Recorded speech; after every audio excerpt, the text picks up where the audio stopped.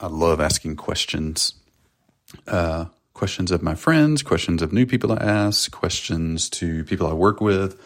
Not to just be the annoying, like, non-emotionally intelligent question, like I'm interrogating you, but it just kind of opens up relationship in a way that not much else does. And it naturally opens a space for someone to share and to talk. And I find it's rare to have places and people who give you those things, give you that, a place to share and to talk. In fact, last night, I was with a couple of friends, and one of the friends just kind of mentioned something that had been irritating him.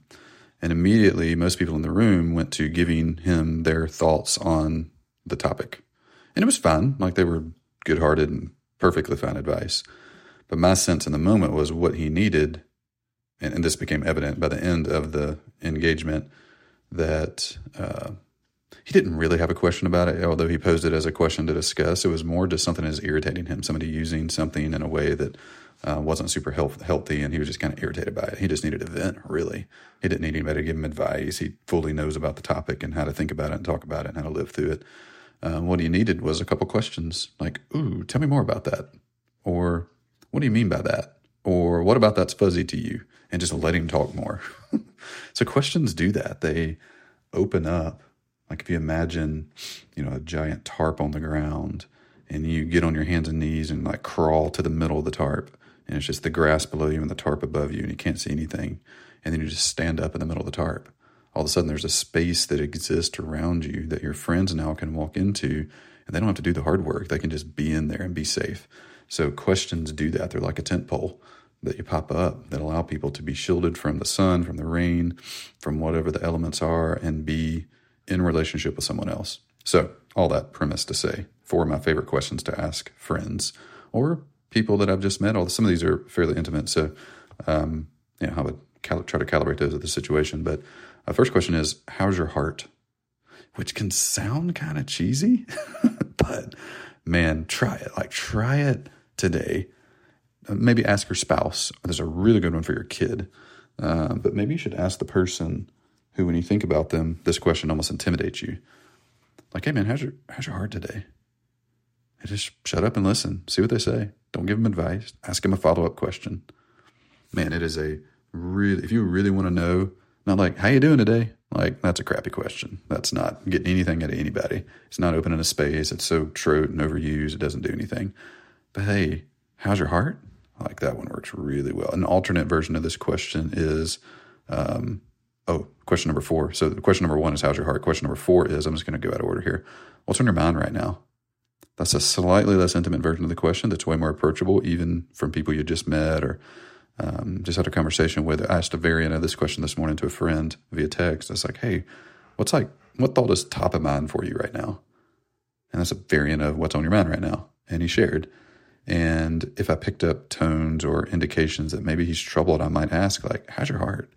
So those questions work good in tandem. All right, question 2 and 3 are, question 2 is, what are you excited about right now? That's a fun one. Like, you can ask anybody that. Like, hey, my name is Brian. What are you excited about right now? Like, and you'll get to know the person really well. And almost anybody can share something they're excited about. It might be a book they're reading or a show they're watching or a thought they're pondering or who knows, something good that just happened to them. Really easy question. And question number 3 is, what's been hard lately? And that one's another, like, deeper question. What's on your heart and what's been hard lately are questions that, like, you might have to share yourself first if it's a new relationship to truly open up vulnerability and to allow them to share. Like, somebody might ask you, how you doing? And if you want to give a real answer, it's like, man, honestly, I've been struggling. Like, business has been really hard. Like, this summer has sucked. And it's been a struggle. Like, I've woke up in the middle of the night at 3 a.m. and stressed out, anxiety, and some team members that are like doing things they shouldn't, and I might have to fire somebody, and money's tight. And it's just been hard, to be honest. Then you share that true vulnerability, and then you ask them, how's your heart? Or what's been hard for you lately after you shared your heart? So the 4 questions are, how's your heart? What are you excited about? What's been hard lately? And what's on your mind right now? 2 of those 4 are 3 of those 4 are pretty deeply intimate questions. What are you excited about? It's an easy one.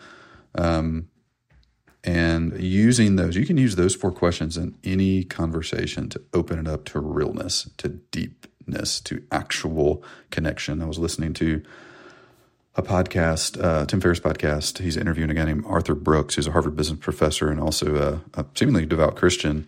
And he said, pretty sure this is him. I could be totally butchering this, so somebody fact check me. But he said the thing humans crave more than anything else is joyful human connection. Joyful human connection more than anything else. So these questions are a way to open up the door to actual intimate human connection. And if you ask these and they don't build that, you might start with sharing yourself first. Like if they ask you the dumb question, which everybody asks, how you doing, man? What's going on right now? Just share them. Like tell them what's been hard lately. Answer one of the questions and then ask them the question. Tell them what's on your heart and then ask them what's on their heart. Tell them what you're excited about. Ask them what they're excited about. Tell them what's on your mind. Then ask them what's on their mind. Demonstrate it, and somebody will match you at the level you meet them at. So 4 questions. How's your heart? What are you excited about? What's been hard lately? And what's on your mind right now? Most coaches and consultants who have a resource that they give away online aren't leveraging their thank you page, also referred to as a confirmation page, the way they should. Your thank you page is actually an opportunity to generate additional traffic to your website if you do the right things to make it go viral. This month only, I'm giving away my viral thank you page playbook, which includes everything you need to make your thank you page become a viral traffic source to your website, resulting in a lot more leads for you. You can grab it for free this month only at growthtools.com/free. Again, that's growthtools.com/free.